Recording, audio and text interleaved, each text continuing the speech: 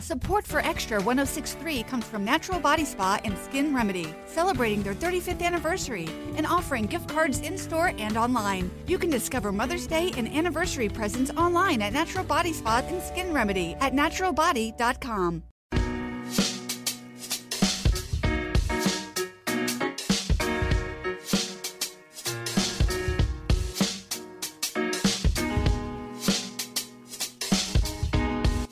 Welcome into another episode of Punt and the Poor Man. We're still on that name, Ryan. Punt and the Poor Man. I think it's the right name. Hard R, P-O-O-R. Punt and the Poor Man, Drew Butler and Ryan Skates with another awesome interview for everybody to enjoy today. And our guest, Ryan, is none other than the one, the only, Jeff Dantzler. He is the voice of Athens, as you said, a longtime Georgia broadcasting personality. He's a Georgia historian. Some may call him a savant. He's just a blast to talk to. Yeah, outside of, number one will always be Larry Munson, at least for us. Yeah.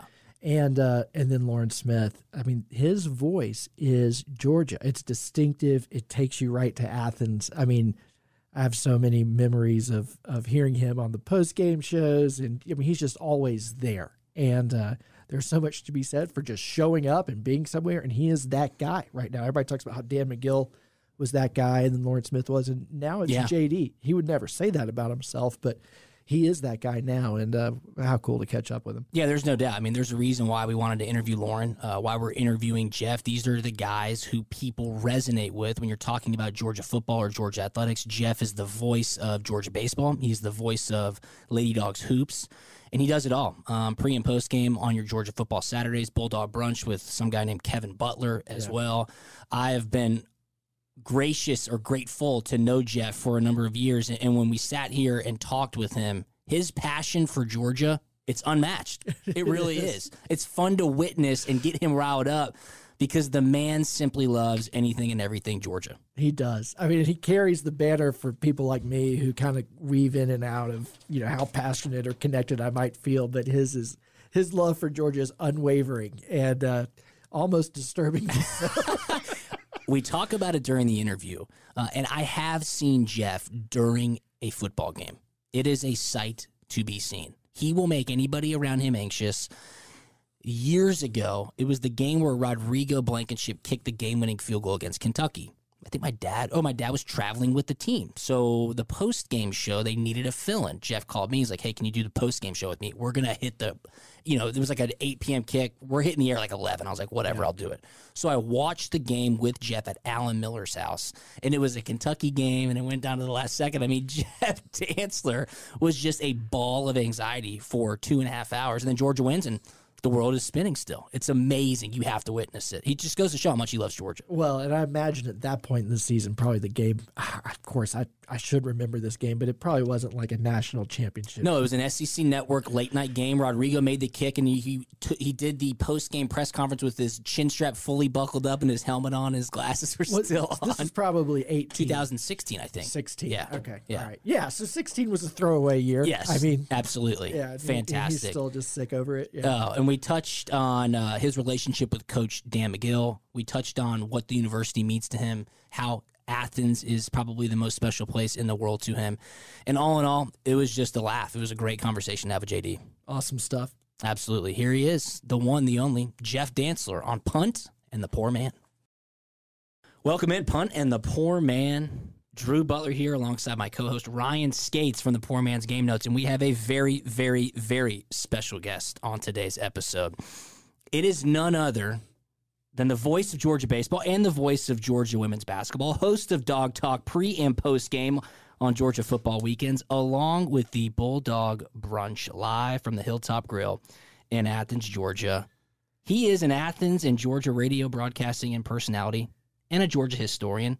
Might be able to call him a savant. It's Jeff Dantzler. He's a legend, the voice of Athens. Yes. No voice takes you to Athens faster, and I'm just going to keep him off the air as long as I can by extending the introduction. Yeah, absolutely. Jeff, how are you, brother? Thanks so much for joining us. No, it's an honor to have you guys together. I think it's a perfect marriage. You two are great guys and great Bulldogs, obviously, and it's always exciting, and what a time to be alive, back-to-back national championships. And I can remember just growing up and I was 8 in 1980, and we came so close those next 2 years. And I know for so many of us, I thought and I believed. I remember, Drew, being on with your dad many times when we were going through some hard times, Daddy, like losing at Colorado. Some hard times going, dare to be great. Yeah. Dare to be great. We can do this. And when I think about back-to-back national titles, you go back, let's say, the last 50 years since the early 70s, who are the schools that have done that? Nebraska, Oklahoma, Southern Cal, Alabama. Florida.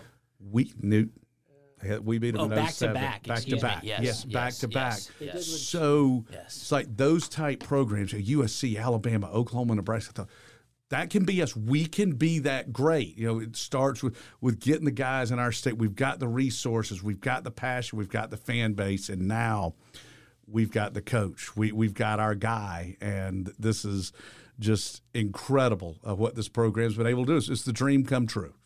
It really is. You're a professional broadcaster because it leads into the first question I have written down. As a longtime broadcaster on the Georgia Bulldogs radio network, you heavily interact with the fans more so than other people who are on the network. You'd have to say these last few years have been pretty enjoyable. Oh, they certainly have been. The hardest part of this job with Kevin and yours truly, it's when we lose. And for me, at the root of it, I am a diehard, psychotic Georgia football fan. So when we lose, I'm hurting as bad as anybody is. And it's very, very difficult. So you definitely have to enjoy the wins. And I think, now, Drew, you're a great athlete. You've probably got this, that, great competitors hate to lose more than they love to win. But I think everybody, whether you're an athlete, a coach, a fan, whatever it may be, you have to enjoy the victories and enjoy the ride. And I know from just my fans' point of view, I started a few years ago saying, like, okay, when we win, I'm enjoying this through Monday Night Football before I start stressing about the next Saturday. Now, I know Kirby, there a couple of times, like over the last few years, I remember like one day at Marker 7, I ran into Jeb Blazevich in there and I said, hey, great win last night. I think we had beaten Fly. We're already on to Missouri or whoever was coming up next. And I get it, but as a fan, you certainly have to enjoy it. Coach Dooley used to always say, the highs are never as high as the lows are low. So when you do have those high times, you better soak them in, and couldn't be any better right now. Gosh, there's nothing to add to that. I know. All right, that was great. See you later, Jeff. No, I mean, it is crazy. And it's like, I wish we could slow it down. Last year, I remember, I felt like, as we all did, and Jeff put it great last year, no win had ever meant so much to any group of people as that win over Alabama meant to us. Yeah. And especially to Drew. Yes, that's a fact. With my Bammer wife. Absolutely. Yes. So, and then this year, I didn't want the season to start. I would have been completely happy if Georgia never played another football game ever again. And then we go out and we win every one of them. Yeah. And now we don't even know it's different. Liam here from Australia has never seen Georgia lose a game in person since he's been on this side of the date line.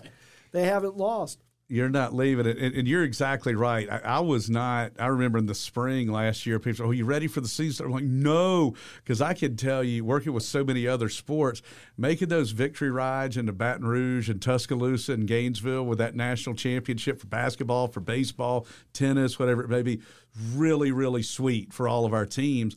And I'd always said, I made a pact with myself that if we ever won it all, I said, I'm not going to get nervous that next year until the Tech week. I'm just going to enjoy it. Well, once the first bad play goes wrong. But this was the most, this past year for Georgia Tech. That was the most, a high school team. That was the most enjoyable season of my life. Yeah. And I think back talking about Liam only knowing the wins. Again, I was 8 in 1980. So you really don't know any different. And if I go back and watch some old film, if I'm on the elliptical, I prefer looking at 81 and 82 because we've already got that title. So for this year, this was my most enjoyable season because you think even if it doesn't happen, we won it last year. And, I mean, there was, even when it looked bleak against Ohio State, we were 5 feet under. there was still that thought of me, like, you know what? We won it all last year. We won the SEC championship. Yeah. We're in the playoff. Yeah, it's. Hey, I sent out the condolences to you. Were probably on one of the threads. Like, listen, this has been an incredible run, been an amazing year. It's just hard. And then lo and behold, preemptively putting out the text threads. we pulled the thing out. It's like I'd said to somebody. I mean, you guys weren't alive then. C.J. Stroud's so great. I go, this time we beat Marino. Yeah. Because that's who beat us the year after, and we were number 2 going into that game. And had we won and Clemson lost, we would have won back to back. But said this time we beat Marino, and Stroud had that kind of game. He looks like he did have a great game. God does. He looks like that kind of player. So again, for me, most enjoyable ever. And we've had a lot of discussions about what was your favorite win? Was it Oklahoma? Was it the Alabama game? Hell no, TCU. We won 65-7. It's a no-brainer. Like my 2 favorite wins when I was a kid, we beat Tech 44-7 in 81, and Florida 44-0 in 82. I'm like 65-7, like stress-free. Yeah. No doubt. That's number 1 in my book. You're talking about that Ohio State game, and you as a Georgia savant, but also just being a big-time fan, that's the game Georgia used to always lose. I don't think we win that game had we not beaten Alabama the year before. I agree with that. It got the monkey off the back, the literal and figurative elephant off the chest. Yeah. But this team, we believed, and that is one for a game of that magnitude. I think that's the first time in my life, and I'm growing up with Coach Dooley in the mighty months and a natural-born pessimist. Oh, God, we're down 3-0. We're going to lose it. But deep down, you're still thinking we can still do this. That's the first time I can remember, especially in a game like that, thinking like, we are going to lose, and we won. Yeah. I mean, that we are downright going to lose this game. And we pulled the thing out, and there's no doubt about this. We have played in the 2 greatest semifinal games of all time. There's no question. There's no question. You mentioned the Coach Dooley quote of "Don't let the highs get too high or the lows get too low." Bruce Arians, who was the head coach when I was with the Arizona Cardinals, coached with Bear Bryant for a while, and something that he always used to repeat was, you can learn a lot from losing, but you can learn even more from almost losing. Right. And Georgia did that by almost losing to Ohio State. They made the corrections, and they thumped TCU. You almost had that feeling because they played what was essentially, when it was all said and done, the real national championship against Ohio State. I would agree with that 100%. And I can remember walking out of that stadium that night where there's been a lot of heartbreak through the years. I mean, going back to 1-8. I don't go there. Yeah, it's awful. But to go, and I remember when we beat Oregon, I remember thinking, it's possible we could be here 3 times. And I thought that Oregon game, for many reasons, it was so big because we needed to get good mojo going in that building again. And we did. But coming out of there, I mean, one of the first things, your dad and I were walking to the car, and I just said, we gotta find a way to get Bowers more involved. He's the best player in the country. And your dad said they need to come up with some new plays for Bowers. And obviously, you talk about Kirby and that staff getting to work, and with TCU not getting cute. It's Bowers, it's McConkey, it's McIntosh getting the ball to your guys, and Georgia did just that. And so that was one of the things that stood out to me was in that time in between the games, because when the chips are down, especially in football, in baseball we know the guy's stats and all that, but it's about your great players make the big plays in the biggest of stages. Yeah. And to me, it was like, here's Stetson getting the ball to Bowers, getting the ball to Bennett. That really set the tone for us. I thought the staff did just a great job of getting everybody ready. And it was also a perfect scenario. We're coming off, your Coach Arians' quote is spot on there, the near miss in this amazing game. In TCU, they probably feel like they steal one. I mean, Michigan left, 24 points on the table? And I'm sure it was a spot where they were just happy to be there. I can tell you, there was once, I've got to go to 4 College World Series with the Bulldogs. There was one year we were just happy to be there. Yeah. And that's natural for that to happen when you don't expect it. There were some other years where we expected to be there and we nearly won the whole thing. But I think it was really a perfect storm, and that was a great team that played a great game against a really, really good team that had a bad night, because we had obviously grabbed control. Then once the turnover started coming, it snowballed quickly. You weren't there, right? No, I did not get it. Did you have any idea, because I was at home watching that game, that the kick literally happened, the foot to leather contact happened in 2022 and the ball landed in 2023? Did you have that sense of timing when it all went down? No, it was about probably 10, 15 minutes later. Okay. Because all we're thinking about there is, this is it. okay. Yeah. And, there was strangely, in dome stadiums in Atlanta where there's been all that heartbreak, we've got a history of blocking kicks. Yeah, you're right. In there. And that was a long kick, and I by no means I'm thinking, he's going to miss it for sure. And I'll tell you right now, I was taking a knee, saying a prayer in the press box. I don't doubt that one bit. And which is illegal in the press box. Yeah, I guess I've been banned again. No cheering. No praying. And he, obviously he hooked it so badly, but you have to give us a lot of credit for that. We get a push there. Darius Smith's back there, but by no means was it a gimme. And I think the fact too that it was a 50-yarder and he was automatic from inside of that, and that was kind of his threshold. But for that to happen, right at the stroke of midnight. It's unbelievable. You could have tried that. I'm sure you guys both golf, and it'd be one of those, like, let's say you hit one off the toe and it hits a tree and rolls on the green and goes in for a hole in one. You could stand there with buckets of balls for a month and try to do that. No chance. To try and, like, if you would have tried to script that and have it happen, it would have been impossible. No doubt. Right. But it really was amazing. And then, of course, there's still 3 seconds, and we're running on the field. I'm like, can we just get the snap now? Can we just get out of here? Can we just get out of here? But that was an epic night. No question. Yeah. I mean, what do you add? I have nothing to add to any of this. It's amazing. It's amazing. And then we got back. We were staying at the Ritz, and I think my head hit Big the pillow. spender. Yeah. You had about 3:48, and my wife the next morning goes, "Oh, by the way, I put some champagne on the room," and I go, "Ugh."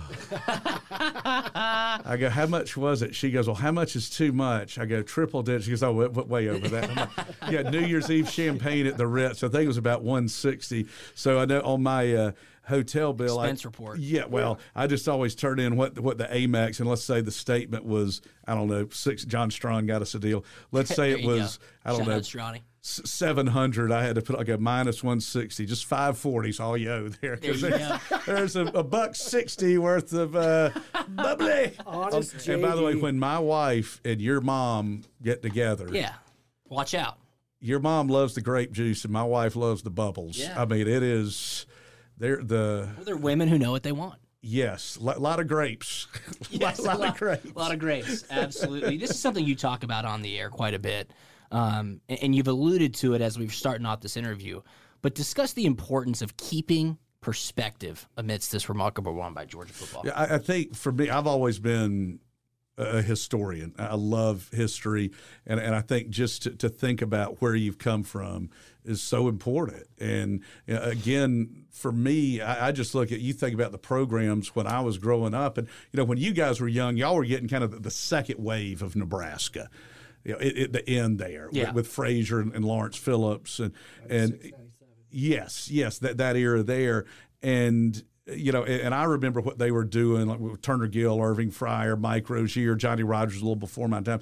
So again, I'm thinking about Tom Osborne, Barry Switzer with the Wishbone and all those great teams there. Then, of course, what USC did kind of in the end with John McKay and then John Robinson. And then when Pete Carroll brought it back up, Miami and their great runs, Florida with Spurrier and Meyer, and then, of course, Alabama with Saban.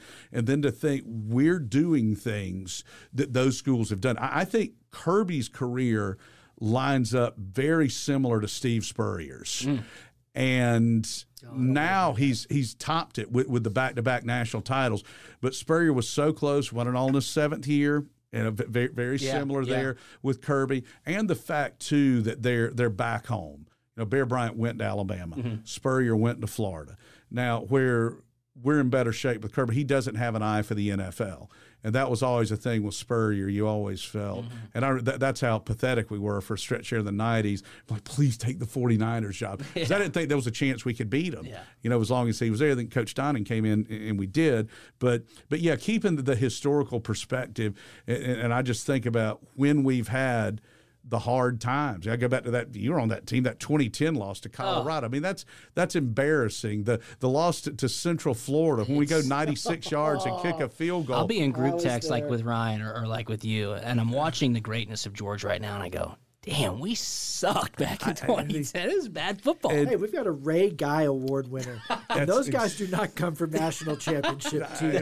That is a fact. And it's, so I think that is very important. I always said in 1980, the year before we won it all, Georgia lost to Virginia 31-0 the week before Florida. And I always said to Georgia fans back then, if somebody would have told you walking out of that stadium, you're going to win the national title, you got to be bleeping crazy. Yeah. So you do, I think about thinking about the difficult times and how important that is, because I also feel like that unifies the fan bases. The losses bring you together. You know who's hurting, and bandwagoners be gone. Yeah. Now, and obviously when you're winning, Coach Bill used to always say, everybody loves a winner.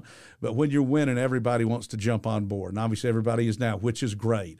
But for the diehards, we all know, like us in this room, we all know the people. I mean, the tears that were shed that night in Indianapolis, those tears of joy, just how much that meant to so many people. So I think that's where just the historical perspective to think about what we've accomplished, the company that we're in with these schools. Again, Alabama, Nebraska, Oklahoma, Southern Cal, this is blue blood that has done this. And then to think about where we were for those dark times and now where we are, king of the mountain. Yeah, absolutely. Absolutely. It's crazy to me that it has taken so long for Georgia to finally arrive. We talk about dark times. I always think about like the SEC program that seems to have kind of like a proud tradition, but just seems hopeless in terms of national success is Ole Miss.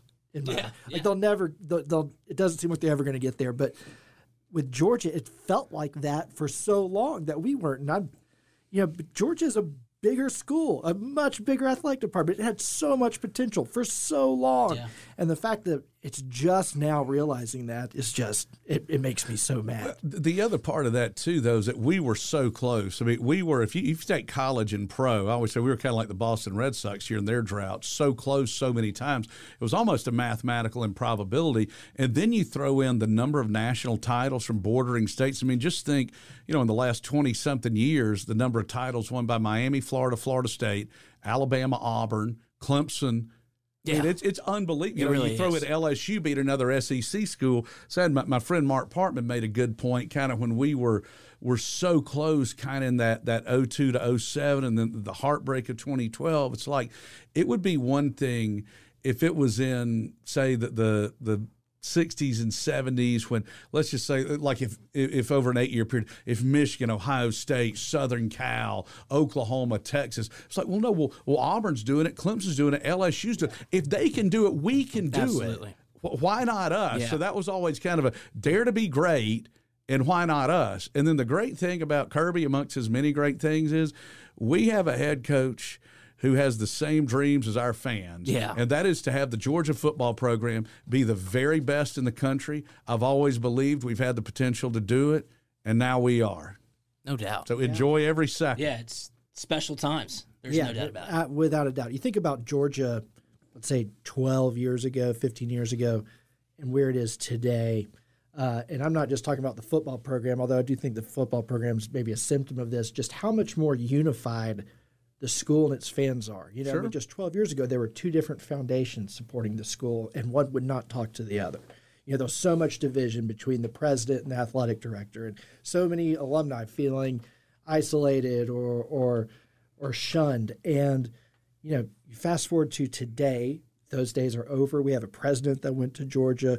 Our foundation's over $1 billion, which would never have been thought of before. It's closer to $2 billion than $1 billion. We have a governor who is a Georgia Bulldog. Yeah. And Die-hard dog. Right. Yeah, Marty was a cheerleader, our first lady. Mary Beth played basketball for Georgia. I mean, it's ingrained. It's Camelot almost for Yes. Bulldogs. It's a really cool time.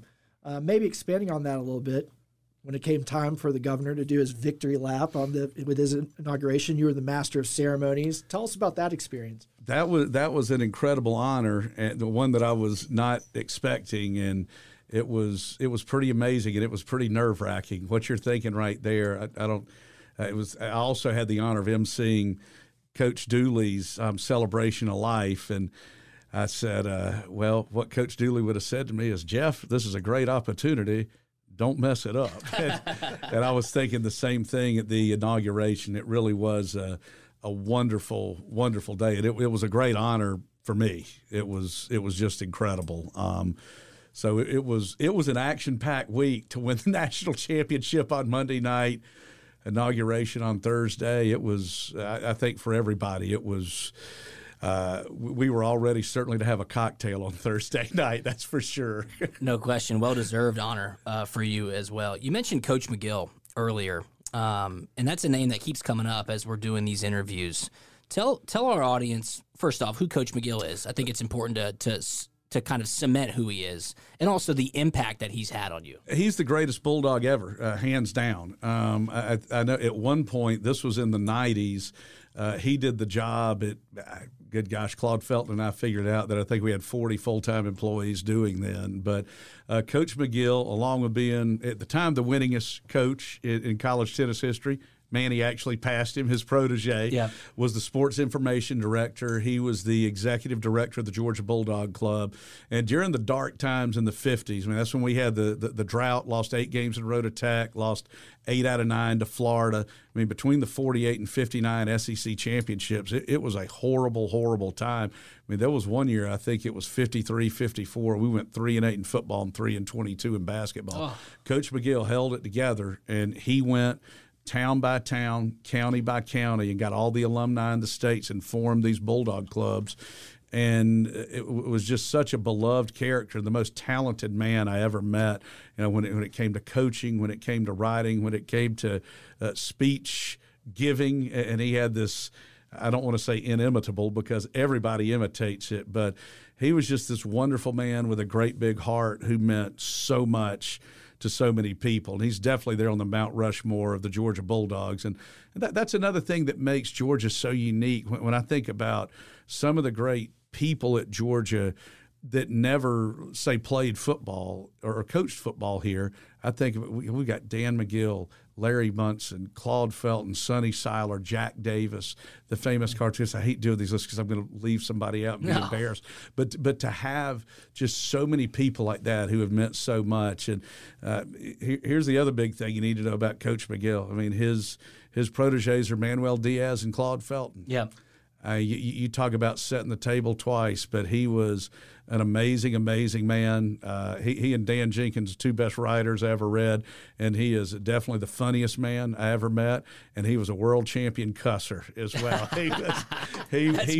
He was absolutely the greatest. But when he passed away, and then when Munson passed away, you know, those were really, really tough, and unfortunately, you know, we lost Coach Dooley and Coach Copas and Steve Greer. And again, I'm going to be embarrassed to leave somebody out, but Bulldog Heaven has been rocking and rolling here these last couple of years. Yeah, they've got a lot to celebrate up there as well. Got that right. They're having a damn good time. There's no question about that.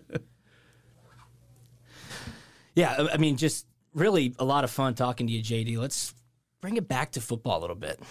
So much is going on in the football world. You know, is the SEC going to expand further? Texas and Oklahoma are on the way. What's going to happen with the Big Ten?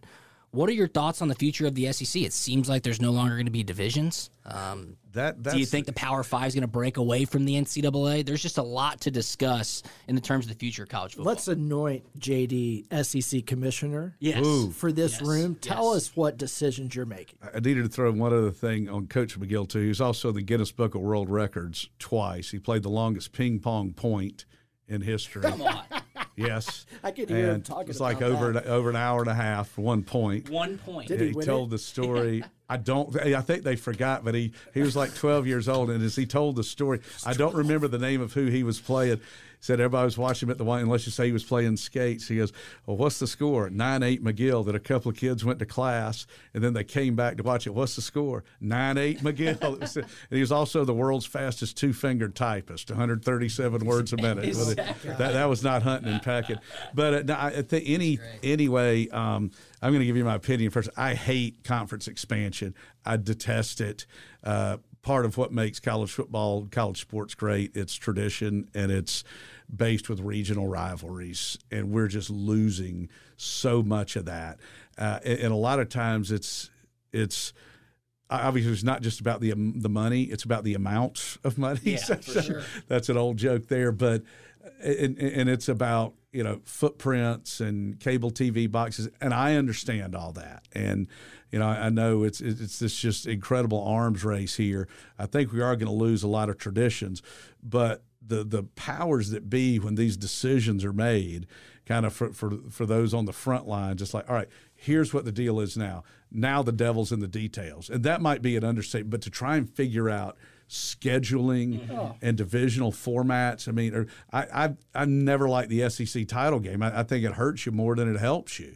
Especially now. Yeah, I mean, had there not been an SEC title game in 18, 19, 21, you're getting two teams in. And now if you lose that game with the expanded playoff, it's really hurting you. Yeah. I mean, you could really be in a spot where you say, well, if you win it, you get the bye. Yeah. I mean, but you'd have been much better off being in Alabama or Tennessee's shoes than USC's shoes under the new format. So, you're going to get into a spot at Georgia, Florida doesn't matter. Yeah. I mean, and it could happen. I mean, because think about it, Drew, you played in the NFL. I mean, their games, let's say if the Steelers and Ravens are both in, yeah. Who's playing? I don't want to play this week. Again, take a little rest. You could get a bye this, but you're still in. Of course. You're still in. Yeah. And we've all seen in sports plenty of wild cards, plenty of teams go through the road. But back to the original thought, and for those who do like it and like all this, I have no vote. So you could just call me an old dinosaur. The original deal I had heard was that it was going to be a pods type system. Mm-hmm. And I think our pod was going to be Georgia, South Carolina, Florida, and Kentucky. Correct. And you'd play them every year. Then basically you would play 6, and then the next year play the other 6, and then you'd flip-flop it. So over a 4-year period, you would have played everybody in the league twice, and you would have been at every stadium. Yeah. So, and it seems just kind of getting the lay of the land, and I'm talking with Josh Brooks, our AD, who does a great job, a couple times, and you guys are, you kind of get the wave of it, and I'm sure their Twitter analytics. It seems like for fan bases, for everybody, the push seems to be to have a greater frequency of opponents played. Like Georgia hasn't been to Texas A&M yet. Now we were scheduled to go in 24. I don't know how that's going to work out now. So I think that's one of those deals. But there's so many other sports in it, and I think one thing that is important is when you look at the schedule, because I can tell you, like flying to a place like Texas A&M for a basketball game midweek, that's tough. Yeah. So to me, and Drew, you were a student athlete. They talk about this. I think it would be important for, say, the east side of the league, Kentucky, Tennessee, Georgia, South Carolina, Florida, and now the west and northwest, for the sports where, let's say, Florida's playing Missouri, South Carolina's playing Texas. Let's have those on the weekends. For sure. And not on a Tuesday, Wednesday, alleviate or Thursday that pressure night. for the student athletes, for sure. That's some tough travel there. But I was talking about with Coach Strickland, our baseball coach. I'm like, well, are we going to play 5 and then play another 5, then another 5 after that? Are you going to rotate everybody around? And the answer right now is they don't know. Yeah, nobody knows. But I would think that we've got to have that figured out by this summer, because 2024 is not far away. No, it's not. It'll be here before you know it. So that 2024-2025 sports calendar is going to be here. And I get it, football drives everything, and it is the most important thing. But in terms of scheduling and putting things together for all the other sports, are some sports going to have divisions? Yeah, I don't know. But it looks to me like we're not going to have divisions. But then, all right, let's say you get Georgia, Alabama, or Georgia, Tennessee in an SEC title game. It's just I know. It doesn't mean anything. And you could get a bye. Okay. I totally agree. But in the end, not playing in it, if you win, you're playing the same amount of games. I would advocate strongly. I would love, it won't happen, but I would love to see a team that's in, if they win or lose, just forfeit the game. We're not going to Atlanta. Not go. Yeah, we're not going to. And the thing too, guys, and I didn't hate the +1 model we have now, but I was against it because I knew what was coming. The first rule of any playoff is they always expand. Of course. But in the history of sport, can you guys name a playoff that ever tripled in size? Yeah. Couldn't From agree more. 4 to 12 to 12? Well, I mean, the tail's wagging the dog at this point. There's too many people who can make too much money off of the properties, the games themselves, who aren't involved with all the logistics. Well, there's too many ads to be sold. There's too many. I mean, it's going to continue to get bigger, and it's a shame to see that it's kind of gotten out of containment, I think. I agree with that. Yes, and the dirty secret, too, is because you think about this. Now, we were fortunate as Georgia fans that the semifinal game was in Atlanta this year. But if it's been in years, like let's say, and I was talking to some friends of mine from Clemson, and I can't remember, but let's say it was a year they played a semifinal game in Tempe, and if the national title game's in California, or if you got to go to Miami or to Arizona or so, that's hard to get fan bases traveling like that. Well, now you're talking about 2 to 3 more layers of that. But here's the dirty secret. That's more eyeballs on TV. They don't care. And exactly. the other thing, too, now you're talking about getting into a second semester. Football's always tried to avoid that for various reasons. Indeed. Various reasons. Eligibility being numero uno. Correct. So now I believe the first year of the play, like the title game is going to be on January 25th. I mean, that is deep. When you're talking about starting practice back in August, season. It's an extra month. You're trying to keep that winning edge. And I can just tell you, too, basketball, there's been a slow creep of the schedule. It basically used to start around Thanksgiving, and now it's early November. And I've talked with coaches, players trying to keep that winning edge for another month. You know, you're probably going to have more players like what happened at Ohio State, maybe opting out to get ready. You're creeping into the draft. More is not always better. And as somebody who loves college football, part of what makes it great, it takes forever to get here and it flies by, but it leaves you wanting for more. And that's a long way to go. And I think another thing that's important is I don't think the national title game will ever rival the Super Bowl, because college football is at its best when it's a volume sport. And let's talk about, for us, let's say if it's a day, let's say Georgia's playing. Hey, we won the noon game. All right, we got to get home. Auburn's playing Tennessee. Alabama's playing LSU. Yeah. Michigan's playing Penn State tonight. Hey, then West Coast, we got USC and Washington. That's when you really love it. Or if the dogs are off, like the week before. All right, what do we got today? Absolutely. And you pick out the 6 or 7 games you're watching. And again, going back to historical perspectives, that's where New Year's Day was always so big, because there used to only be one game a week on. Well, New Year's Day, you had those 4 and then 5 games. That was a day you had 4/5 games on in one day. It was unprecedented. It's a volume sport, and it's more regionally based. So I just think to anticipate you could ever have that title game rivaling a Super Bowl, it'll never happen. Well, just think about the NCAA tournament. Do you like the first weekend better or the last weekend? It's everything. Absolutely, yeah. And I mean, the title game's kind of an afterthought. I mean, the semifinal Saturday's great, but it's the first weekend because it's volume. You got 16 games Thursday, 16 games Friday. It's awesome. It's the volume of college athletics. No doubt. Great perspective, JD. Yeah. I absolutely love it. Outside of Georgia, what's been your most memorable experience in your broadcasting career? You've called a lot of big events. A lot of big events. I got to cover 3 Olympics. That was pretty neat. I got to see Michael Phelps set some records. That was pretty cool. I covered the hockey in Sochi and did basketball in 2016 down in Brazil. It was pretty cool. That's pretty awesome. Yeah. So Sochi, Brazil. And London. Now, I wasn't doing play-by-play. I was just doing interviews then. But, so that would be it. 99.9% of my broadcasts have been Georgia stuff.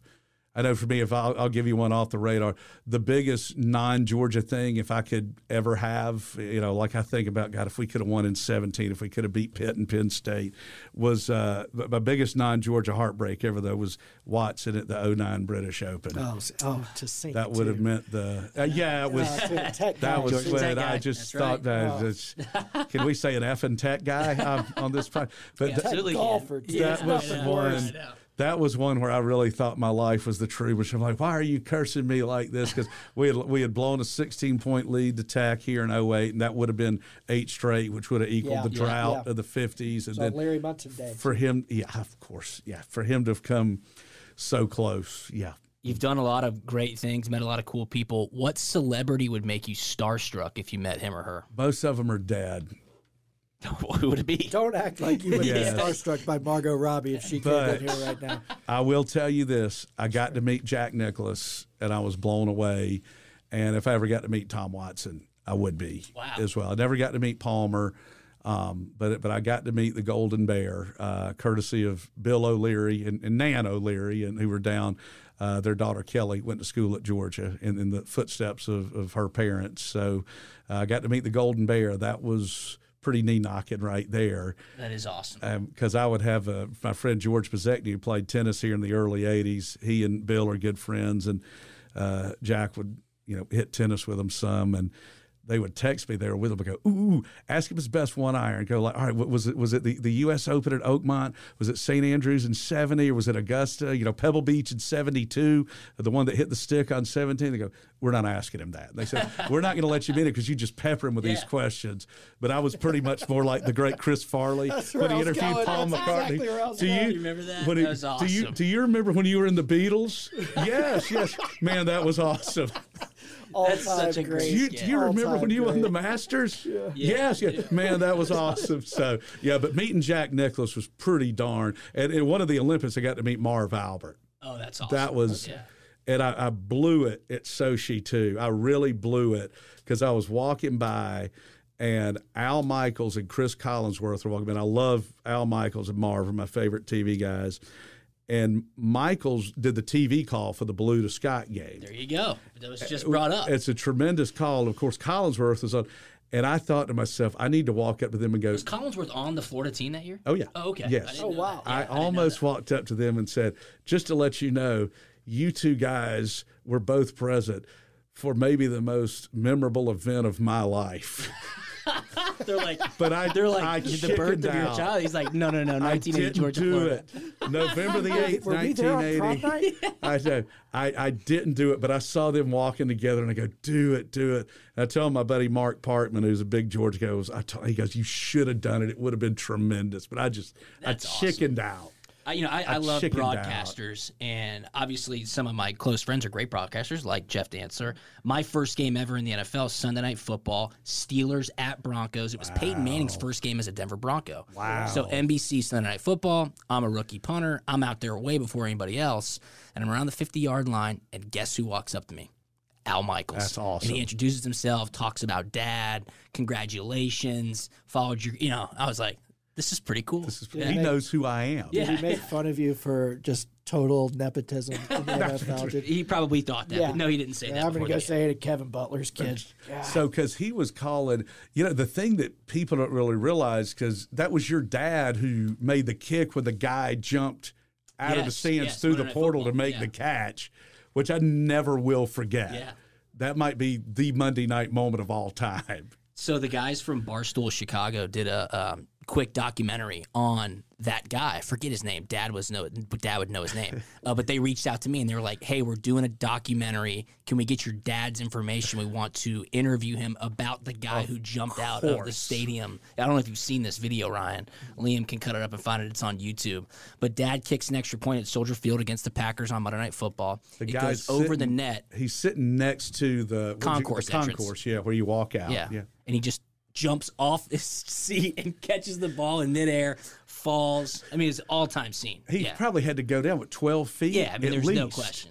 No question about it. I mean, it'd be like jumping off the roof of a one-story house to make the catch. Absolutely. And he caught it, too. The timing of it, it was unbelievable. Oh, dude, this interview is fantastic. He was what Steve Bartman wanted to be. And then Lynn Swann interviews him during the game. And he's like, my name's Al something. I played football all my life. Like, it's the funniest thing ever, dude. God, a real funny. football guy. It's On-time bucket list is to tag along on a boys trip with you and your dad to Chicago. It's all time. It's bask in the secondary light of Kevin Butler. That's what I do. That's what I do. Your dad's one of those few guys, though, that is such a college legend and such a pro legend. And to be revered, I mean, you're talking about fan bases, the University of Georgia Bulldogs, and then the Chicago Bears, and to be a part of that 85 team, which is beyond royalty there. But to be so beloved by two such passionate fan bases, there are not many athletes who could say that. I mean, I know Peyton wound up going to the Broncos. You might say, well, Peyton Manning with Tennessee and then with the Colts. I mean, there's some extreme examples, but there are not that many who won as much as your dad did at both places too. It's really cool. That 85 Bears team. I mean, I've never been around the Cubs that brought a World Series to Chicago, but that 85 Bears team, they are revered in every sense of the word up in Chicago. It's awesome. All right, JD, Ryan said it. It's the truth. You're the voice of Athens, Georgia. Come on. It's true. What would be on the to-do list for a perfect day in Athens, Georgia? Oh, for a perfect day for anyone? Or? Yeah, I mean, look, I'm for Jeff Dantzler. For Jeff Dantzler. We know what anybody we got to win, but I'm trying to enjoy the games more because there's a lot of time. Then we finally won it because sometimes the games are so stressful. Like, did you really enjoy that? Like, if they win, I do. Yeah. Yeah, but I'm going. I enjoyed the end of the Georgia-Alabama game. I didn't enjoy the first half of it. I mean, you are a nervous wreck when you watch football games. Have you been around this guy during a football game? He will give you anxiety. When he was working the press box, I'd hear him. And I would, and I said this earlier. It was like the voice of God. Something would happen, or it sounded like he made it happen. Drew Butler's kick is blocked out of bounds or something, and then you would hear the PA guy say it. Then you would hear the CBS guy say it. Then you would hear our guy say it. Then the Kentucky guy said it or whatever. You remember that losing to Kentucky on senior night? I do. 2009. Yeah, Randall Cobb. We shouldn't do Andre that. Woodson. We shouldn't have that senior night before games. No, I just think it's just like any of us. I think just being with your friends and having your first cocktail in the morning. Yeah, because you can't drink all day if you don't start in the morning. That is fact. And just whether it's playing golf, whether it's watching the dogs. Because this time, Georgia football is the greatest thing in the world. But this time of year, we've got 13 different sports going, and it's awesome. I mean, when you got say basketball, gymnastics here, we got a baseball and tennis weekend going on. It's a lot of fun, and there's a lot of stuff for Georgia fans to do. Just find your favorite spot, sit on the deck somewhere. Athens, Georgia's hard to beat. You can do that in the spring, too. You can go out to dinner after going to a sports event, and you're going to see people and it's not going to be a total madhouse, which is awesome. When you're talking about historical perspectives, I think that's another thing, too, is that it's college football, it brings people back together. And we all think back to when we were young. I know it was different with you because you were playing. Then you get older, you get married, you start having kids. People you used to see all the time, it dwindles. And now they're probably, for a lot of us, people you see 5, 6, 7 times a year. It's those weekends in the fall. Yeah. And to speak to our, what we were talking about earlier with maybe the quality of the games going down as conferences expand. I've already felt that. And, I feel like I live a million miles away. We live on St. Simons, and just being able to come back for a game and be amongst everybody and be able to turn on the radio and hear JD or run into such and such who you hadn't seen or such and such who gained a ton of weight, whatever. It's good for the soul. That's what it's all about. Yeah, I agree. For me, at this point, so. Now that we've won, I feel like I can accept that. Yeah. You can. I mean, I know for me, it's back when you can smoke in the stadium, which I actually liked. I was a kid. I wasn't smoking, but there was this wonderful smell, this aroma of cigarette smoke, peanut shells, and bourbon mixed with Coca-Cola. Oh, yeah. And you cannot duplicate it. I mean, and I just, when I'm a kid, Sounds like Liam's apartment. But with that, that might smell a little different, but I know I always liked walking to the stadium. I would go through Clark Howell, and you've got this little shaded area, and then go up those stairs on the side. And I love doing that. The first game I went to, BYU 82, my first game at Sanford Stadium when your dad kicked the game winner. Who was the quarterback? And it's Steve Young threw 6 picks. Yep. 6 interceptions? Did he really? 6 interceptions, 17-14. Was that Stinger who was the quarterback? John was quarterback. Yeah. Yep. And, so that's to me, they say that sights and smells and taste can bring back the memories. There's still times kind of walking around the stadium, going back through that parking lot or spots on North Campus, coming down where you can kind of close your eyes and it feels like it was the 80s or whenever you were growing up. That's what's special to me. So here's to peanut shells, cigarette smoke, and bourbon. Yeah. Amen to that. Yeah, amen. Put that on a T-shirt. There you go. What was your first game at UGA? My first game at UGA that I remember, Dad when he was inducted into the College Football Hall of Fame. I want to say it was a Saturday night at home against Ole Miss, and I think Georgia lost, goal line stand. Is that right? Do you remember? 96, No, that would have been 2001. What? 2001. We beat Dad him, got we beat in- him 01 out there. No, 01 we lost to Auburn. That was the game.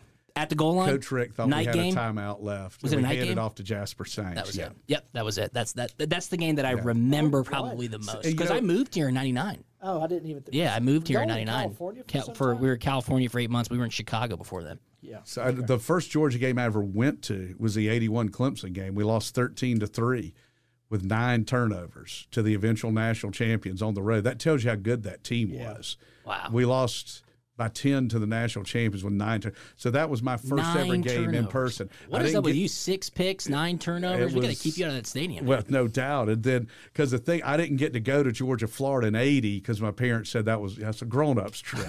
So I'm sure a lot of us heard that growing up. Yeah. You mentioned, enjoying a day in Athens with your wife or loved one. My last question before we get to our parting segment that's called 5 to Go. Literally, I have this question written down. How in the hell did a guy like you marry your wife, Emily? Shout out to Emily Dantzler. I'm very charming. You are. I'll give you that. Very you are charming, and I'm a smooth talker. I'll co-sign that And I as caught well. her in a moment of weakness. There you go. And then Champagne. capitalized. You said, honey, run this tab up. It's like if there's a fumble, don't just fall on it. Scoop it up and take it to the end zone, baby. God bless you, brother. Situational football. That is all day. awesome. That is awesome. JD, this has been an absolute blast. It's awesome, man. Anytime. It's my honor. Our last segment's called 5 to Go. We're going to ask you 5 questions to get to know you a little bit better. Okay. And you've done a great job. I'll give you a B+ right now. But you have the opportunity to get up to an A. Okay. All right, so here it is. All right. Go ahead, Ryan. Start us off. 5 to Go. All right. What team do you want to see us schedule the most in football? In football, we're talking like a non-conference. Yeah. We get one game in Sanford Stadium. You're scheduling. You can get to schedule whoever you want. I always had wanted to do a home and home with Michigan. I mean, since we beat them in the Orange Bowl too, I think it'd be cool to go to the Big House and have them come here. An addendum to that, it's been a dream of mine too to beat Penn State for the national title. Get a little revenge. Exact some revenge.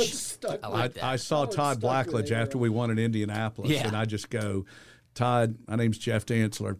I was in the stadium. I was 10 years old on 1/1/83, and he goes, well, I hope this makes it better. And I just go, never. And if you're not watching this on YouTube, Jeff is being very serious right now. That was a hard night. Taste of the Town sucks. Why don't you show us a football game? That's amazing. What's your biggest guilty pleasure? Oh, boy. There's a lot of food I like. Probably fried food. Fried chicken, fried shrimp, French fries. Hilltop Grill, bacon wrapped shrimp. There you go. Yeah, it's a grind in the fall. Yeah, absolutely. And one thing you'll traveling with teams, especially with baseball, when you're eating like they're eating, but they're playing and you're not. Yeah. I have to Catch work up to out you. on the road every day, and baby, that's just to maintain. Just to maintain. But I would say fried food would probably be my number one guilty pleasure. All right, you can see one band/musical act. This was typed terribly, I'm Drew. sorry. One band. You can see one band. They're playing in your backyard. Who's playing? Led Zeppelin 1, Beatles 2. Okay. Like that. Did you watch Get Back? Have you seen that? Is that the movie where the Beatles never existed? No, that's yesterday. It's Okay. that's pretty Okay. good. That's like the perfect thing just to have on. Be like, what a thing to steal there. Yeah. It's good. You'll watch it. It's Okay. a British movie. But Get Back it can be painfully boring at times. It's on Apple TV, but it's just about these guys being brought together by some producer, gets the Beatles back together. They all hate each other, and they have to put this Get Back show together. And just, George Harrison quits at one point. You got to watch it. I love great. the greatest American band ever is from Athens, Georgia, REM. I love REM too. Solo artists, That's probably a great music festival right there. Yeah, Zeppelin, probably- the Beatles, and REM. probably Billy Joel, Bowie, George Strait, and then George Strait. the great one. I love Frank Sinatra too. Oh, yeah. Do you know Larry Munson once played piano at a Sinatra concert? No. Come He on. told me that story once. way. And I wrote an article that I said if there was one show I could have. I mean, Larry Munson and Frank. He said I wore white socks. He went and bought me some black socks and made me wear them. Where was he? I can't remember. It was probably Unbelievable. somewhere outside of Minneapolis. I want to hear. I wish I could hear in that gravel voice, the Samoan. I can't do it, but man. Unbelievable. You got another one? You want me to go? You go. I'm right. trying to find. What's your dream golf foursome? With actual golfers? No, anybody. Who do you want to play with? Living or dead? Yeah, of course. It's just 5 to go. Teddy Roosevelt, Benjamin Franklin, and Leonardo da Vinci. Oh, my God. I love it. Where are we playing? I might finish second. So you're trying to stack the field. That's right. I think the Renaissance men would be at the top of my list. But if I had to go with players, Watson, Nicholas, and Palmer. Come on, that would be. That's awesome. That picture your dad has of Palmer and Hogan smoking a cigarette on the I think that's on the 13th tee when Arnie was in his prime and Hogan was at the end. That's a pretty damn cool picture. Absolutely. That's a great one. Absolutely. All right, best SEC road trip. Oxford. Walk me through it. I'm embarrassed to say I've never done it. Oxford's fun. Yeah, I mean the square. It's the square. Yeah, well, everybody talks about it. When I was younger too, especially. I mean, I've always said for quality, Athens has probably got the raw numbers, but Oxford, the per capita. I mean, I just remember the first time I went when I was in college, I was blown away by how beautiful the girls were. It was unbelievable. I mean, it is. They like to have a good time. The cocktails are flowing. Close. I love going in. I don't count Nashville as a college town. Yeah. It is a great college town, but I love going to Nashville when we play Vandy for the various sports. And then Baton Rouge for the food. I would weigh 400 pounds if I lived in Baton Rouge. Eating Cajun food. Oh, my gosh. That version of you exists there. I saw it last fall. There's multiple of them. Speaking of food, this is your last question and 5 to go. It's your last meal. What restaurant are you dining at? Let's see. In Athens, it'd probably have to be Hilltop or Marker 7. Down on St. Simon's, I'm going Frederica House. Frederica House. That's a fried deep cut. Yes, a fried seafood. Probably do a little shrimp and scallops. If you go to Frederica House, it has true Pecky cypress all around it. That's the wood there. So it has these little pecks in it. If you go to Sea Island, they have artificial Pecky cypress where somebody went in with like a pocket knife and made it look like the real thing. But Frederica House has the real deal. And they give you 4-finger dark liquor drink pours, too. Yeah, they're not messing around. I like that. Sets the stage just right. Well, JD, this has been an absolute pleasure, my man. Thank you so much for joining Punt and the Poor Man. It would not be the right thing to do without kicking it off with a guy like yourself. And I'll tell you this. You definitely got an A, maybe even an A plus. Yeah, yes. I'll give you that for sure. No nepotism either. No, not no at help all. Was given. That's not right. At all. Absolutely. It was all smooth sailing once he figured out where the journalism building was. Yes, I mean, the guy knows how many interceptions Steve Young threw between the hedges in '83. But 82, where's the journalism building? Absolutely. No clue. Absolutely. Thanks so much, Jeff. Really appreciate this. We'll be back next week with another episode of Punt and the Poor Man. See you. Nobody loves Georgia like Jeff Dantzler does. Gosh, he's the best. I honestly love JD. He is the best. There's no doubt about it. And how about Emily? How about how he talked about picking up Emily? Of course. To know Jeff is to know Emily, and they are both fantastic people. And how Emily is, the stalwart of the family through the ups and downs. Like in that Ohio State game, as he was talking about. Obviously, he was in the stadium. I'm assuming Emily was somewhere near him. I mean, her rule must just be can't look at him, can't talk to him. Because I was anxious in that game, too, and I try to, remain somewhat even-keeled through Georgia football games, but that was a great conversation. Jeff is a true savant. Steve Young, 6 picks, 1982. I don't know how he does it. No clue where the journalism building was. No clue. Oh, how great was that? Doesn't know where anything is, but knows everything about everything that's ever happened here. Yeah, so much fun. I was honored that Jeff came and joined us. Obviously, you've known Jeff for a number of years, and he'll be around these parts for a very, very long time.